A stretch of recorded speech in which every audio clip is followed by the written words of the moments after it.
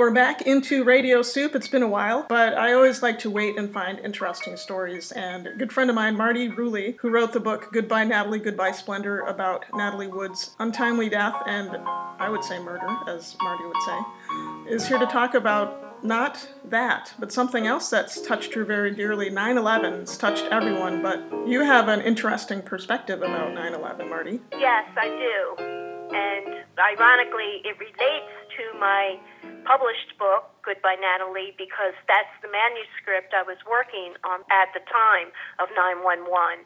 And because it's such a high-profile story, I was working on that book, of course, with the captain of the Splendor, and we were invited for an interview in Hawaii when the boat that Natalie Wood had died upon was relocated there for the new owner. So we were invited by a TV news show to go to Hawaii and do an interview. And I had asked for the first connecting flight out of Newark Airport in New Jersey for that Tuesday morning, September 11th, 2001. And consequently, I got into an argument with the producer, and I ended up canceling the flight, which turned out to be Flight 93. Oh.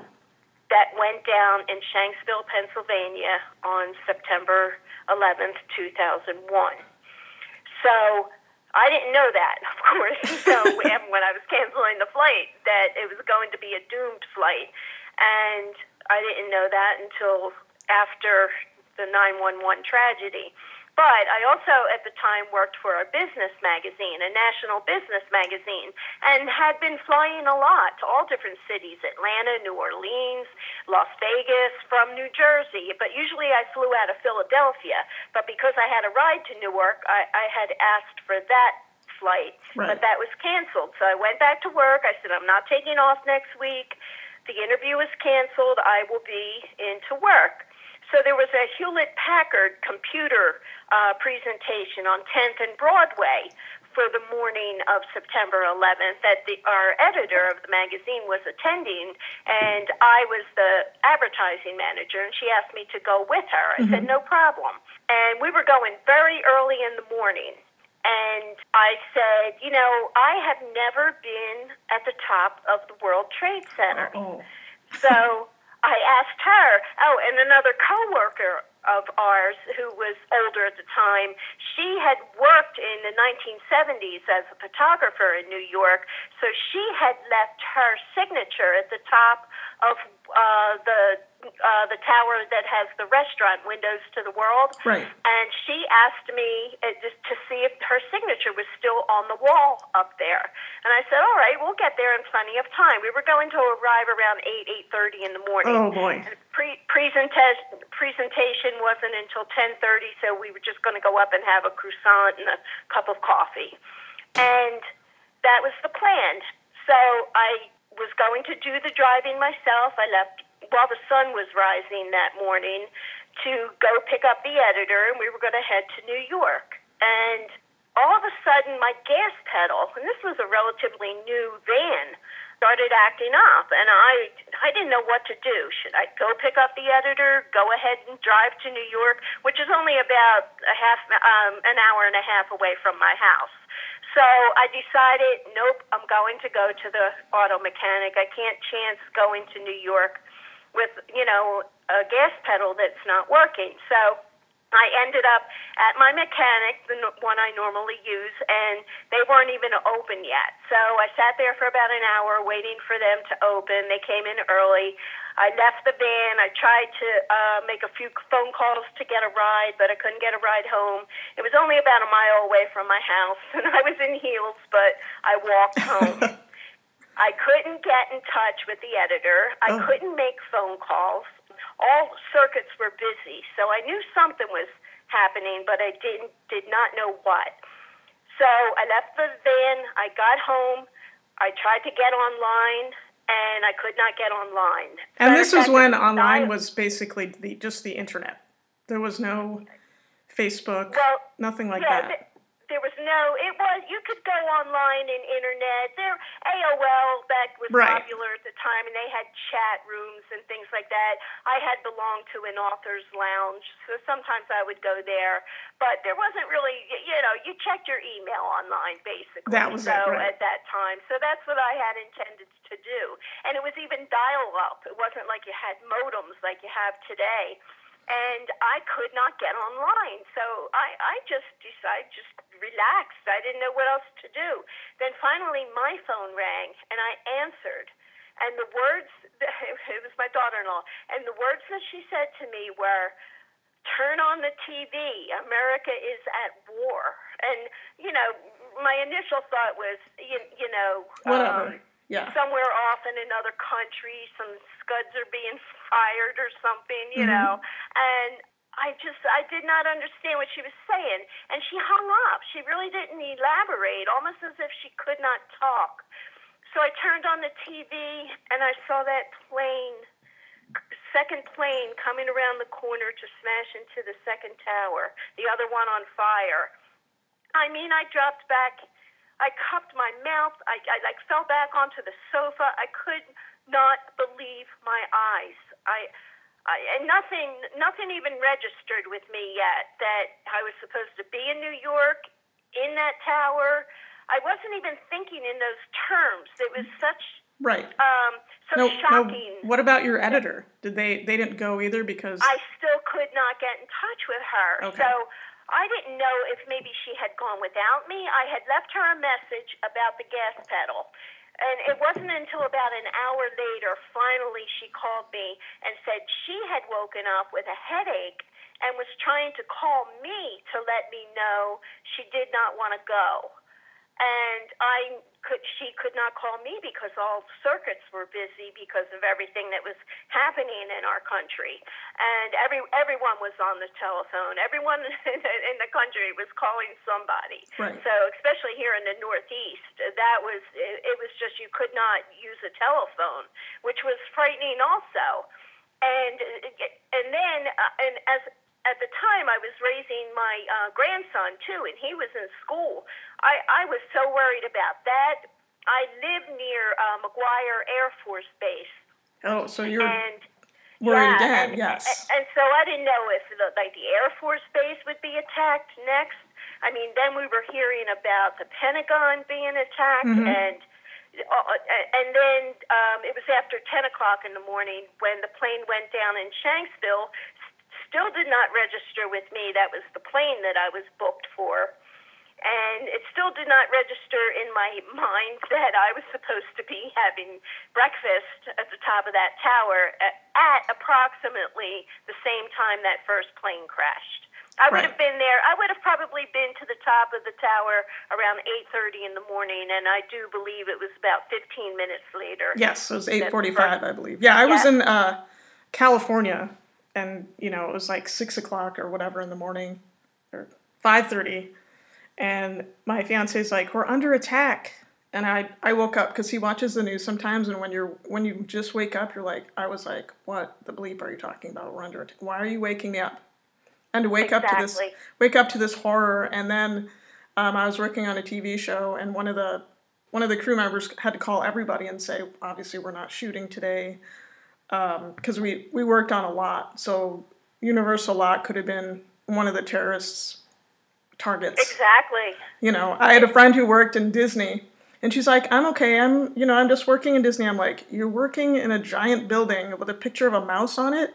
That's basically a symbol of America. You might want to go home." And she's like, "Oh yeah." Yeah, So, people weren't thinking that way, but no one knew how many more planes were in the sky that had the terrorists on board. No one knew. So, they were scrambling to get all planes landed, but in the meantime, it was just horrifying thinking, where will they attack next? Would they want to hit a school, a college? Right. There were so many targets that a bridge? in their mind would have affected us. I mean, as if we weren't affected. Right. It was pandemonium. It was shocking. There are no words for the levels that it was so somber. You went from, a normal day, 1 hour, and then the next hour, you're totally involved and you're glued to the TV, and you just don't know where is safe and where is not safe.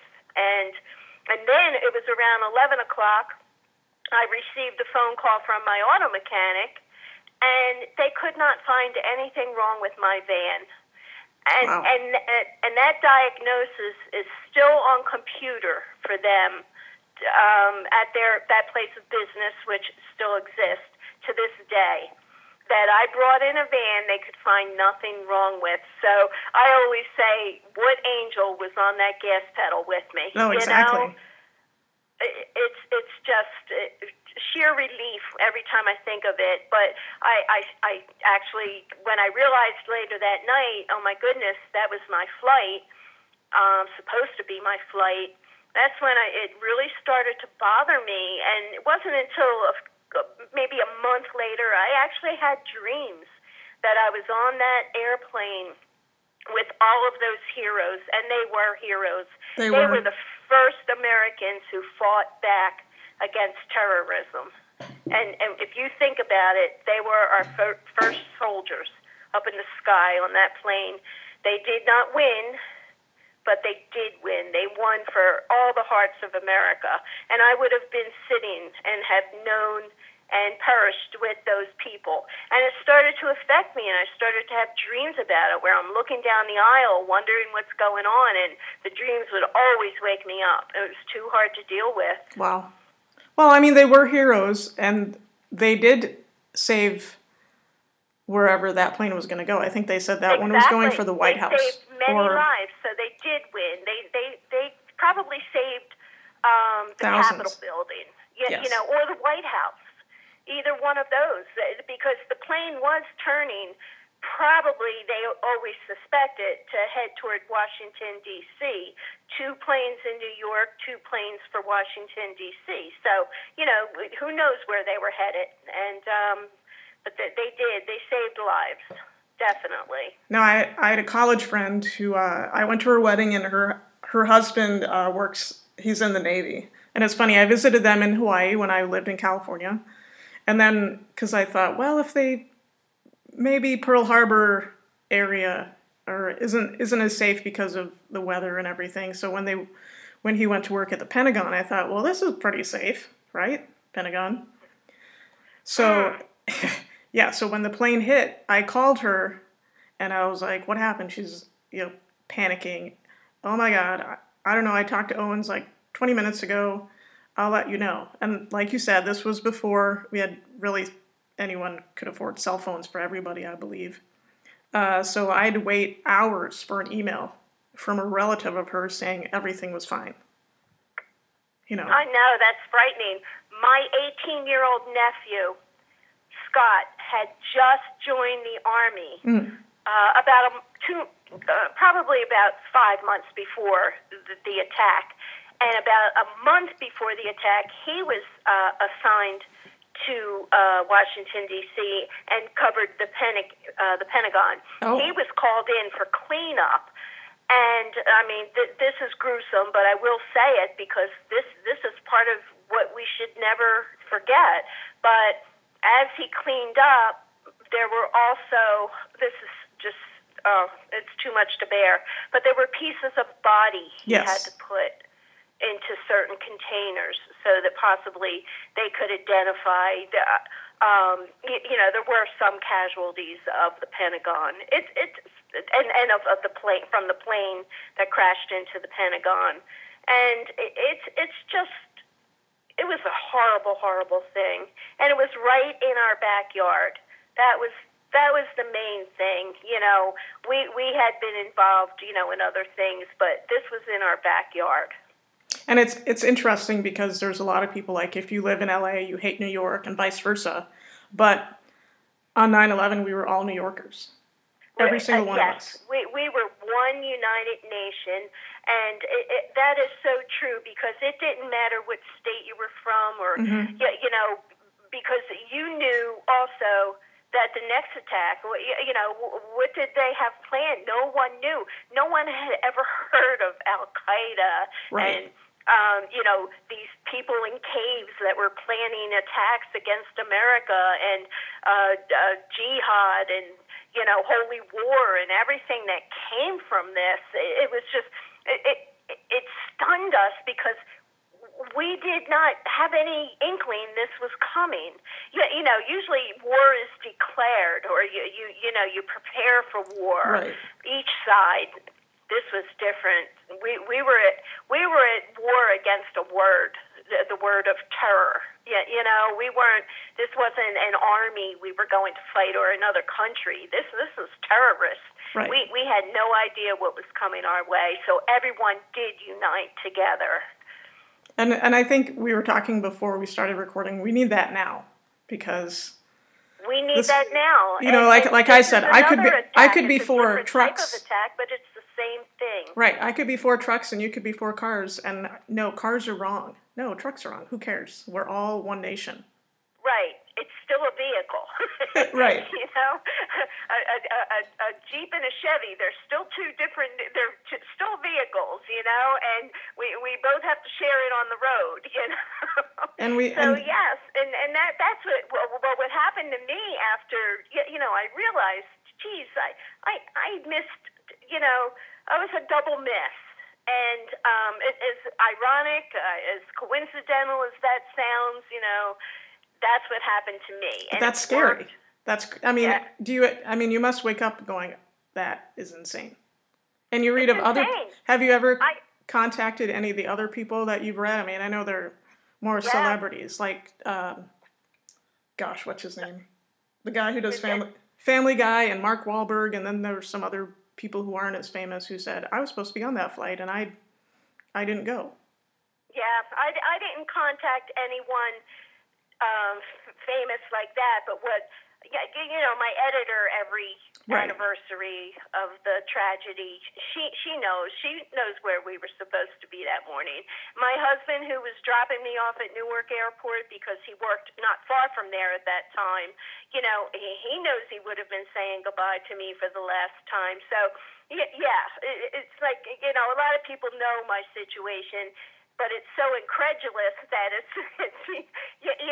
seems like, no, you could miss once, but like twice like that, but that's what happened to me. But it was so profound that I ended up quitting my magazine job and started, I was overwhelmed with this desire to capture this history in the making that I thought would get away from us. The emotion wouldn't be there a year later. It's still there, but you know what I mean. I wanted to talk to people as they were walking through those ash-filled streets of New York. I wanted to talk with people at the Pentagon and people that were on planes.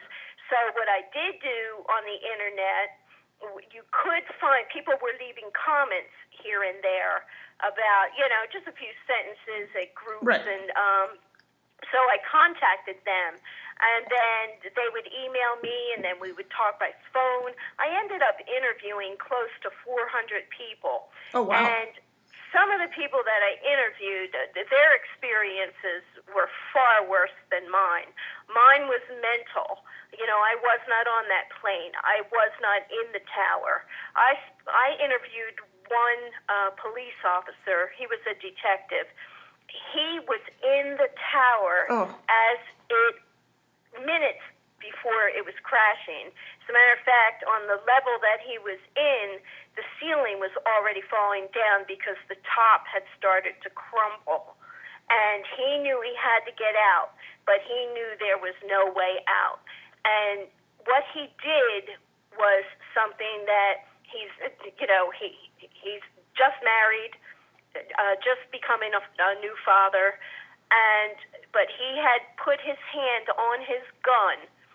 He was going to shoot himself, and that's because he wanted to die by his own hand.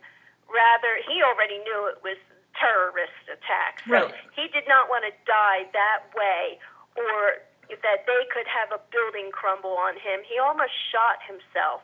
he decided not to.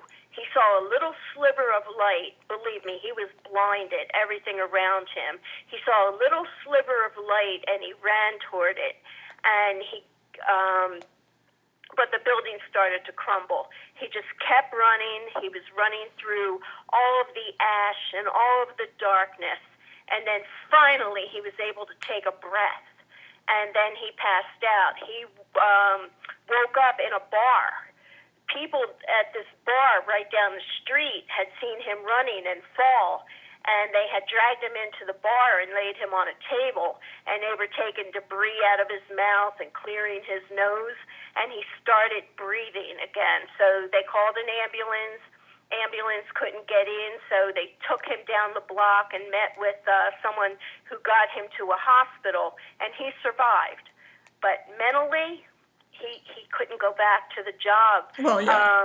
There's that post-traumatic stress syndrome and PTSD. He suffered from it. So it took months. I spoke with him throughout the 6 months before he even went back to work.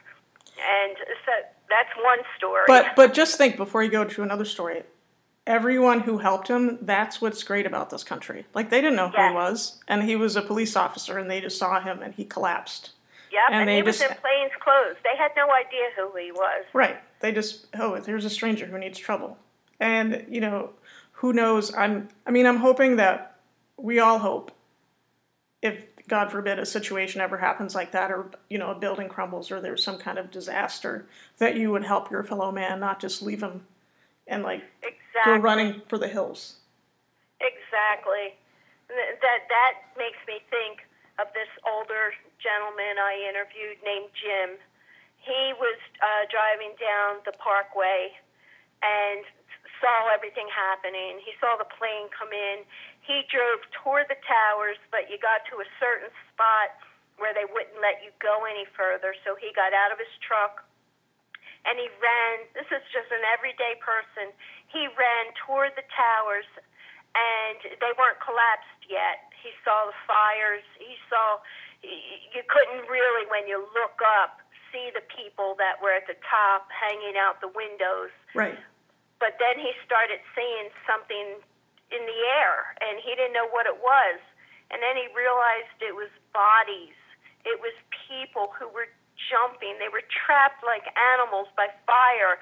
And what an animal would do would be jump rather than burn. And that's what people did. They were jumping from the top of the towers to their own death rather than let that fire take their life. And what he wanted to do, Jim, was to go rescue the bodies. There's no way anyone would survive a fall like that.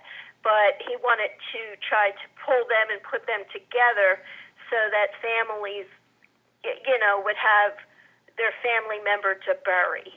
But then the police arrived and the fire trucks arrived, and they wouldn't let him do it. They said they promised him they would do everything they could and that they would take care of it.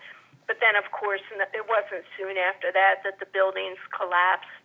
But this man, he was traumatized. This was, I spoke with him for months after that tragic day, and people could not shake this from what they witnessed and what they saw and had to deal with from their minds. It took a long time. I can't even imagine of being there. I know, like I said, I worked on a show, Crossing Jordan, when this happened. So I believe a week later we had a moment of silence on the set, and everyone, we all said a prayer and everything. And I believe one of the actresses, Catherine Hahn, who was pretty not well known at that point, and now she is, I think she was in New York at the time, and she was just bawling. I mean, there was nothing but silence and tears, and I remember thinking, this is what being an American is about, is remembering those we have lost, even if you weren't there. Mm-hmm. I mean, I think even if you weren't there, through TV we were all there, but having somebody who I don't know where she was in New York, but I'm sure she ran for her life if she was anywhere close to downtown. If you were close, you were running for your life. That's for certain. And a lot of the people that from the city that I spoke with, they said there was an odor. Yeah. within the streets for several days. First of all, the burning, and the sound, the people that were so close to the buildings when the planes hit, the sound, they said, was just one of the most oddest type, excruciating metal against metal type of sound you could ever imagine happening. And those are the things that, I wanted people to tell me about. Right. Things that you're not going to hear in the news, 10 years later, 20 years later. And the reason I didn't publish that book as soon as I wrote it, it's a virtual journal of the first year after the September 11th. Mm-hmm. But my agent said, this is, he was very excited about it at first. And then he said, you know what? This seems like something that would be good for 10, 15 years down the road when people do need to remember. And I agreed with him. I totally agreed. I said maybe even 25 years if I would be alive, and thankfully I am. Yes. But so now I'm pulling it out, and I'm going to submit it, because even after years of not reading it, some of the things I'm reading are surprising me that I captured. And everyone who experienced it is so happy and still alive today, so happy that every anniversary they read those names of everyone who perished on that day. They ring the bell as they say their name in New York. Well, I think that is such a kind thing to do. Never forget. And I hope that happens 100 years from now. Well, wasn't this year they said they weren't going to do it, and that there was such a public outcry, or even just lighting up the lights where the towers were. Like, how can you not? How can you not? And it's just such a generous way to remember all the innocent lives of that day, and and then even the heroes. Those who escaped, who got out of the towers. Thank goodness there was time for some people to get out of the towers, because this death toll could have been over 10,000 people, and if not. But those people, they weren't unscathed, that's for certain. They, it hit them after they made it home safely, what they had just gone through. They were watching it on the news, and oh my God, they were there. It's just, I wasn't even close to it. Yeah, how far? I had this feeling. How far away do you live from there at the time?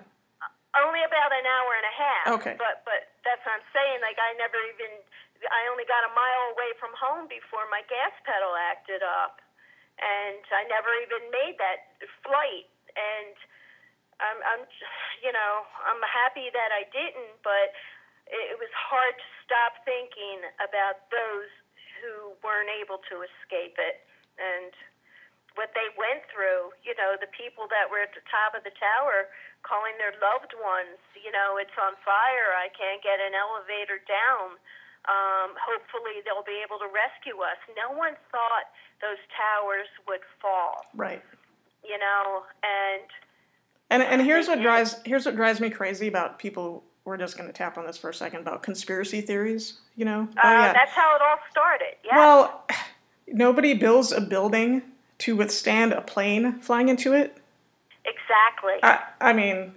Exactly. I studied a lot about that, because one of the things that really bothered me was when the conspiracy theories started, because I don't care what anyone would ever say to me. I just can't believe America would do this to America.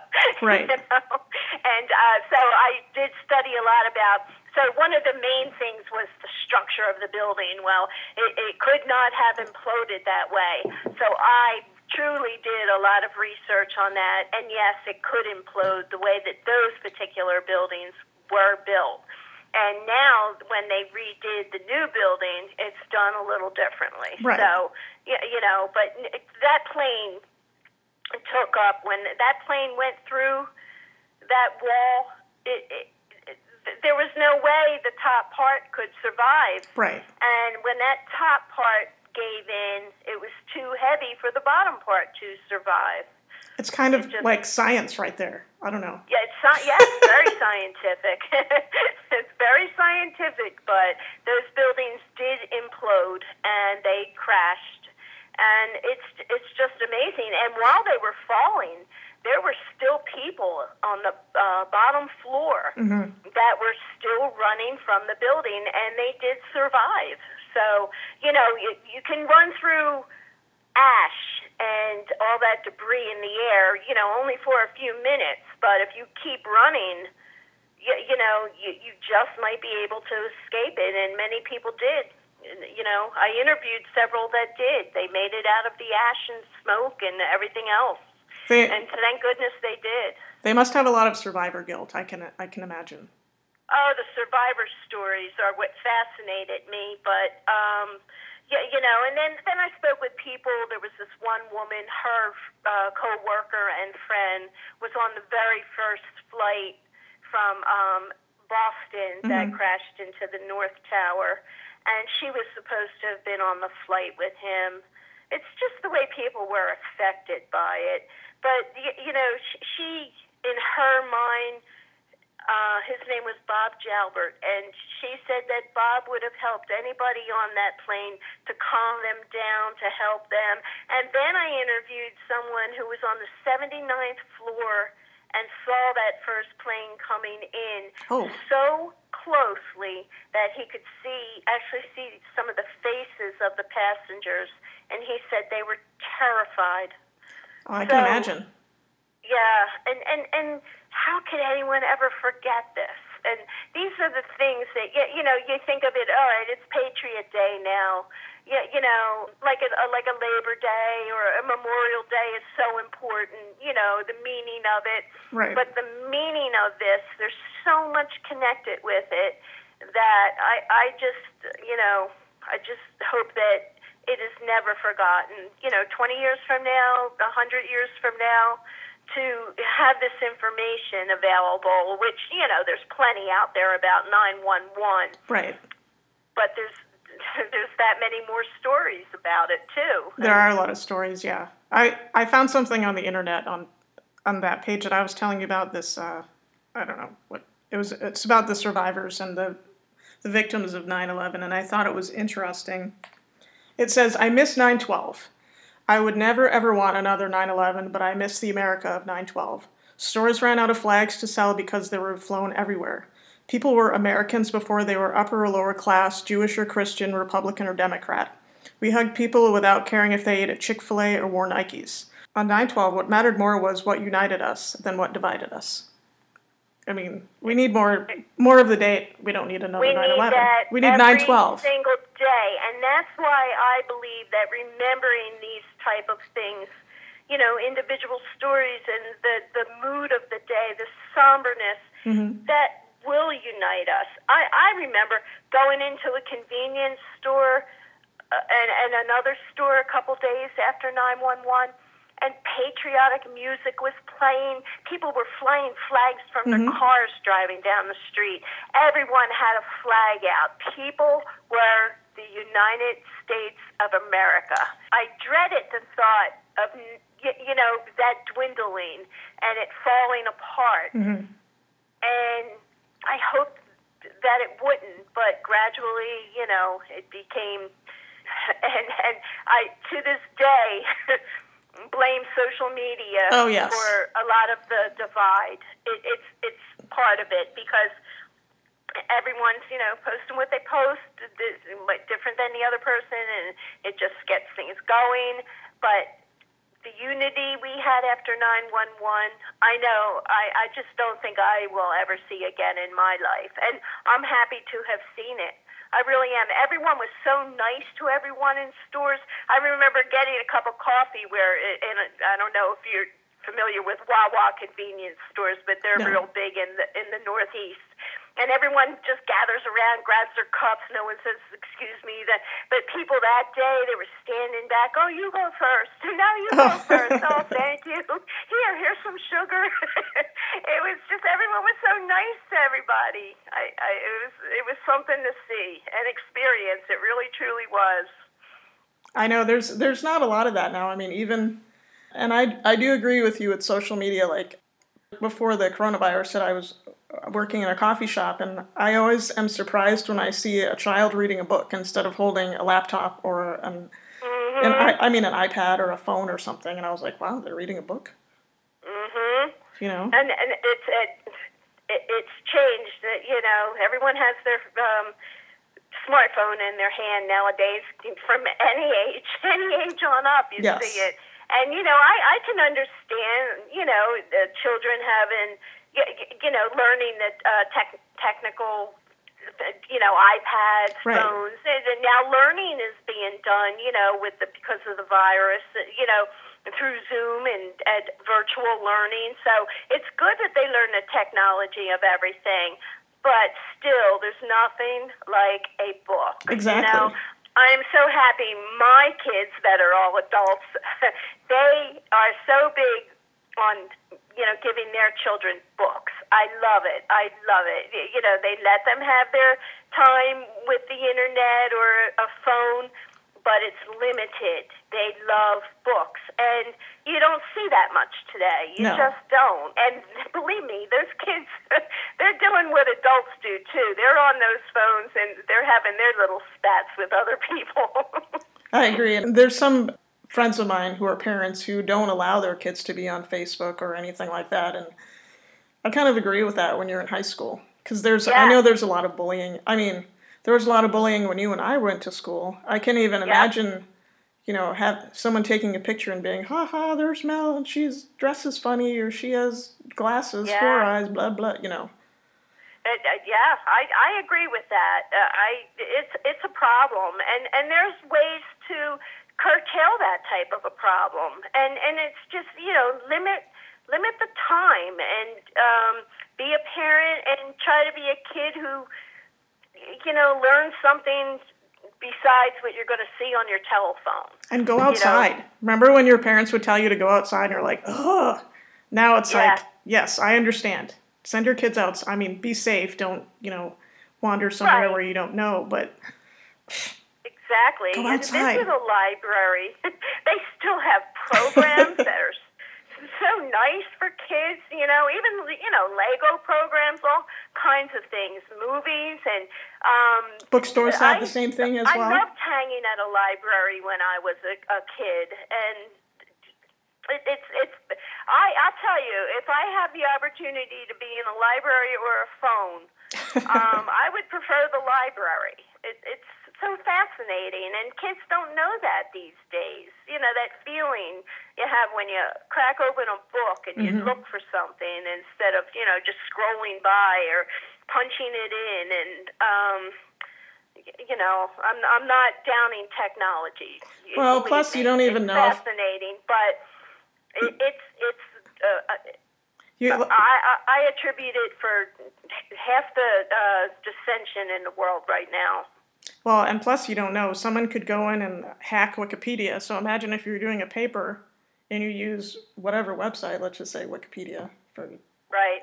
And somebody hacks it and it's wrong, and then you get your term papers incorrect. Well, Wikipedia, it's done by regular people. Anyone can contribute to it. So you don't know that it's factual. You don't know, you know, any information you get from Wikipedia could be from your neighbor down the street that put it on there. Right. Well, I'm just using that as... They usually check it, but sometimes they don't get to it for 7 months, or, you know, so you don't know what you're pulling from Wikipedia. Right, or any website. In my books, there's plenty of misinformation on Wikipedia I have found. Yeah, I'm just using that as an example. That was the first thing that popped in my head.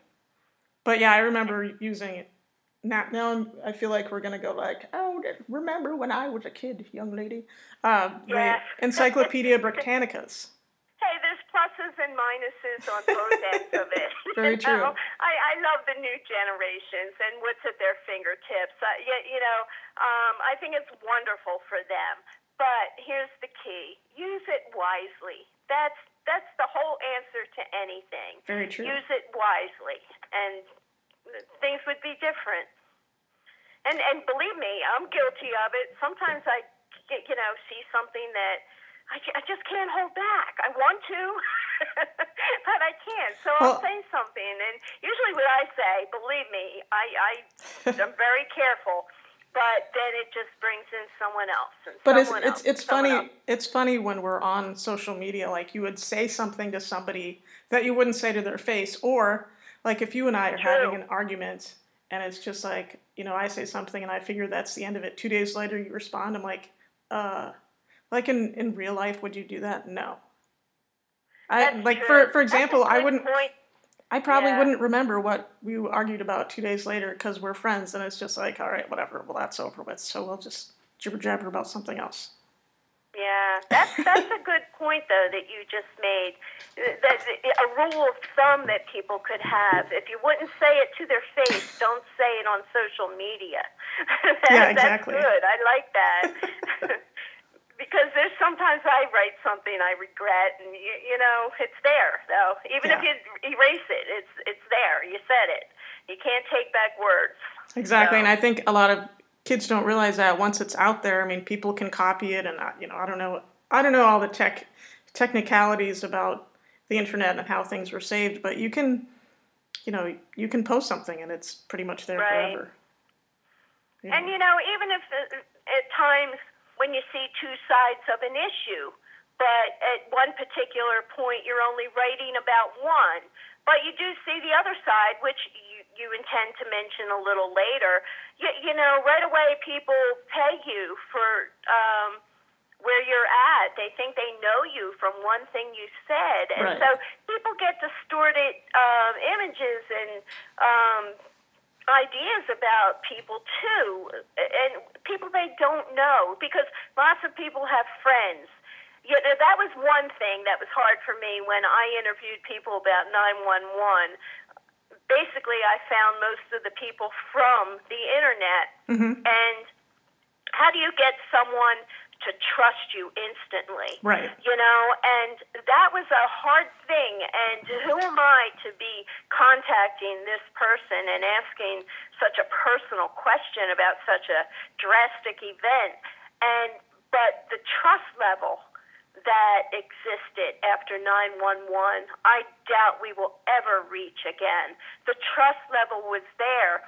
They were thanking me for reaching out because they were so pent up that they wanted release. They wanted someone to talk to.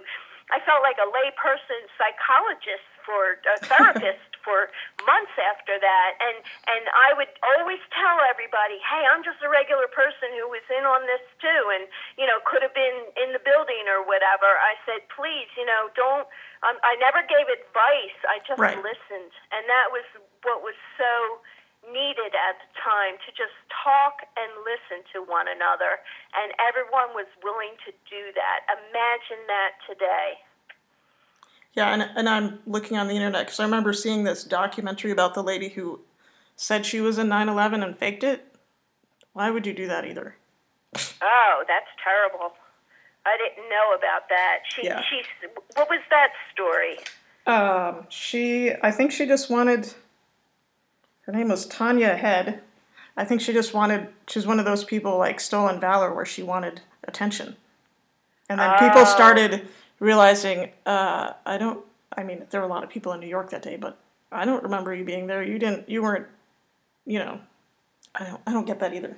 Like, such a horrible time. Why would you want to fake that? I don't get people. Right. Yeah. And that's like, that's one thing with me too, because, here, almost on the plane that crashed, and then going to be in the tower, it just sounds so incredulous, like that people wouldn't believe that part. Exactly. But as I said, I have proof of it. But what I'm saying is that I felt almost unqualified just because of that two-time miss.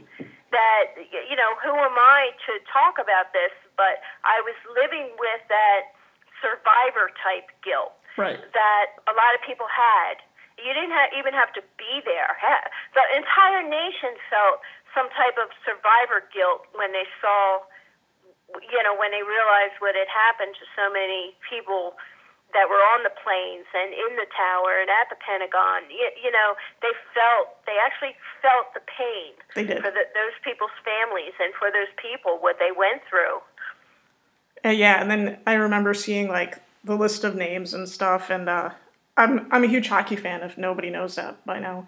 But a couple of the people who were on, I think, Flight 175 were scouts for the LA Kings.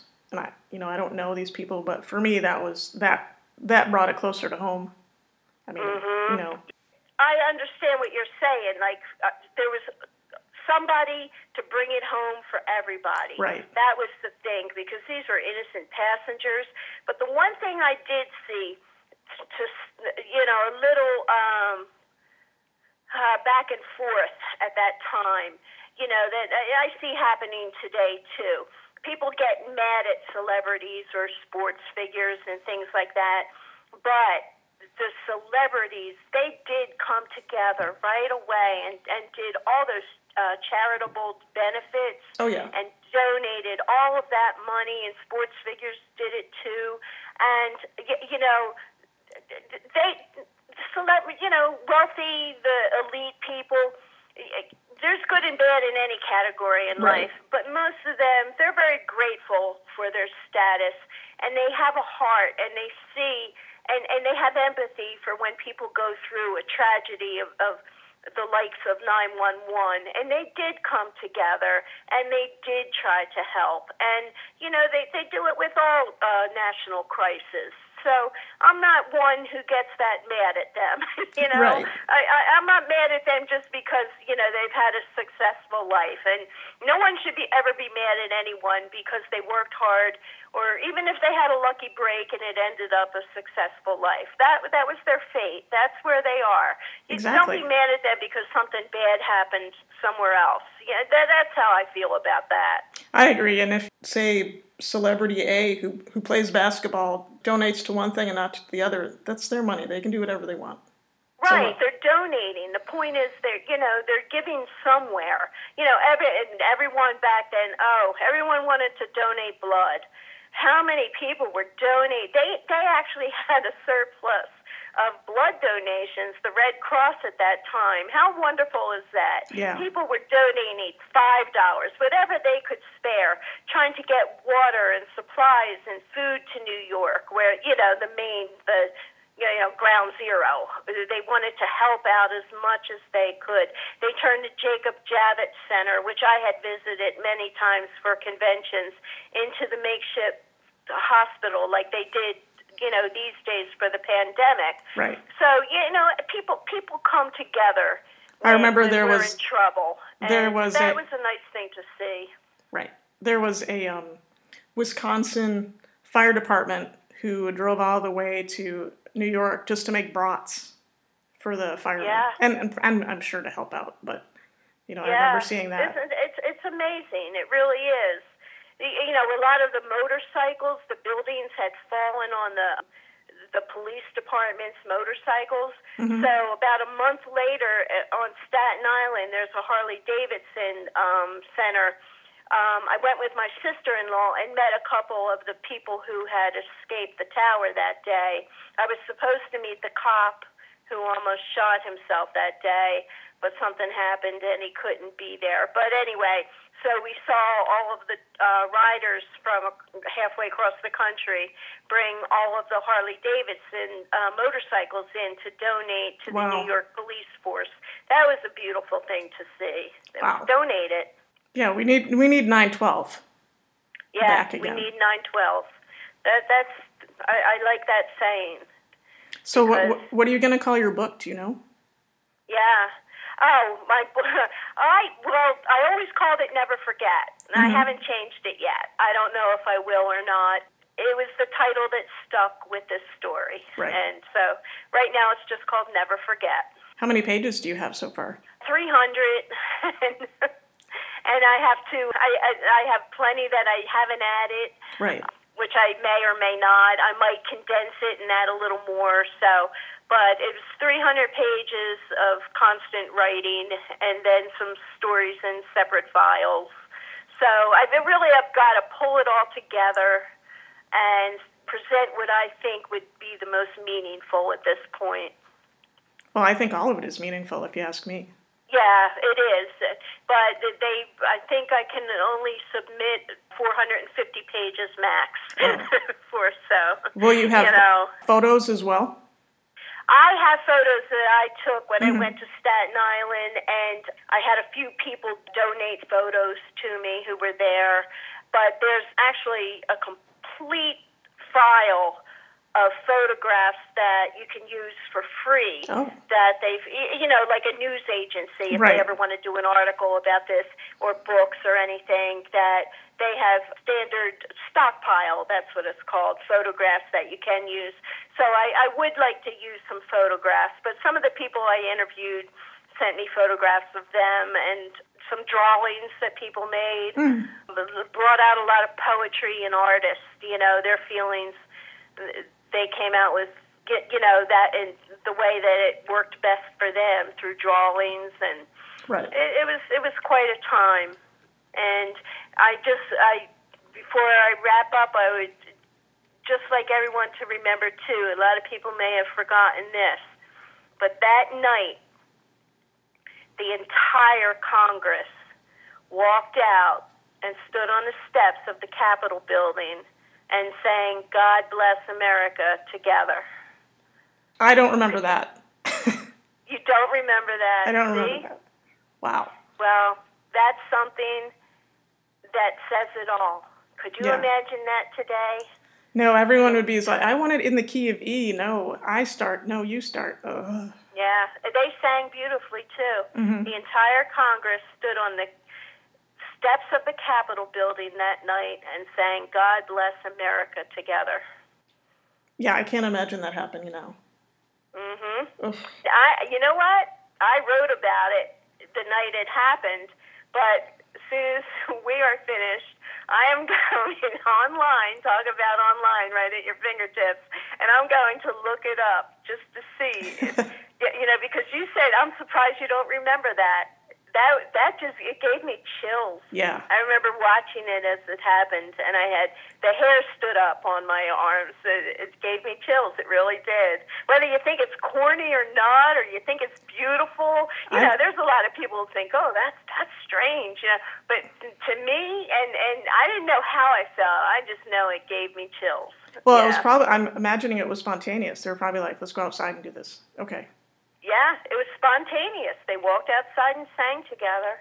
It was beautiful to see. It really, truly was, because the least thing you would expect, you would expect, okay, the government, they're getting together, they're going to do this and do that immediately.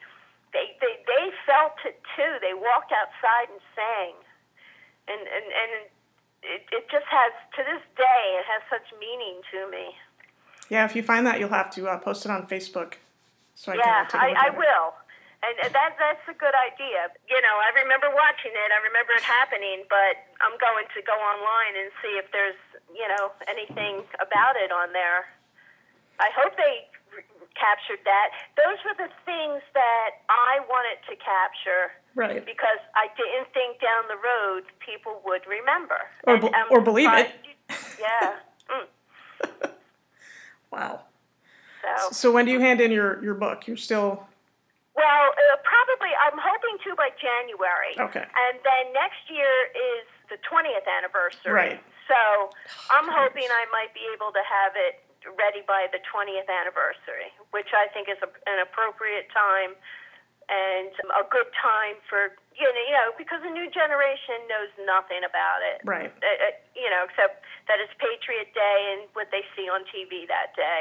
So I don't know if it's true, but I read also that millennials or whoever have never heard of the Holocaust. What are we teaching children in high school or any kind of school? I don't know if I really believe that. I mean... Yeah, I find that hard to believe, too, because there's certain things you must learn, just to, not repeat, or at least know how it was handled when it happened, and to learn from. Yeah, I always laugh at the younger generation when you tell them something and they're like, well, that was before my time. I'm like, have you heard of the American Revolution? That was before your time. You know about that, though, right? You are exactly. Well, I remember many years ago I did this. I was at a party one night. I was in my 30s, but I was trying to make a point that, people. What do we learn? What do people remember from their history books? And history is a very important subject in schools. Yes. So I went around individually. No one knew I was doing it, and I started asking people. They're like 24 years old on up to 35 years old. Who won the Civil War? Nobody got it right. Nobody. I must have asked 15 people at that party between the ages of 25 and 35. No one knew who won the Civil War. I was so flabbergasted, so upset. The next day I was at work, or that Monday, I was a Saturday night party. That Monday morning when I was at work, I asked some older people I worked with. Of course, they all knew. Right. But then I was so upset and trying to explain that these younger people don't know. I was only about 35 myself at the time. And so I said, I got on the phone, and I called my teenage son, and I said, Matt, I said, who won the Civil War? And he said, come on, Mom, you don't know who won the Civil War? I said, no, I know. I need to know that you know. And as soon as he got home from school, I made that phone call, because I never even thought to ask my own kids. And he knew. He said, Mom, the Emancipation Proclamation, da-da-da. And he gave me the whole rundown, and I just said, I'm just so glad. Yeah, thank goodness. and he really didn't know what Matt knew, but he did say the North, so I gave him credit for that. At least he knew that much. And this was years ago. This was a couple decades ago. Yeah, crazy. Do you have any websites or anything that you want to leave with us before we head out? Well, the only what I have is my Natalie Wood page. Okay. Which is because I am also working on another book for that since the case was reopened. You are busy. Yes, I've been very busy because after my first book was published about her death, they still did not open the case. So I got busy on that and put together a package which I sent to the LA County Sheriff's Department, and it did the job. They reopened the case in 2011, and pretty much I have the results of it, even though there may not be a courtroom. They did name her husband the person of interest in her death. Right. So I want to give her, Natalie Wood, her closure. So right. I have my Natalie Wood homicide case page, and that's through Marty Ruley on, if you go to my page. But it's called the Natalie Wood homicide case. All right. And that's my page, and I will open another page now for the 911 yes. story and get that going. So... And not to promote it before I send my book off, but to help people remember these things that I really appreciate you talking with me about. Oh, yeah. I found a page on Facebook, and I just started reading through all the memories of the people who passed away. Yeah. And it's just, and I do want to visit the memorial at some point. Yes. I only went once. Where I haven't been and intend to go is to the Shanksville Memorial. Mm-hmm. And I want to do that before I send this manuscript to my agent, and I will do that.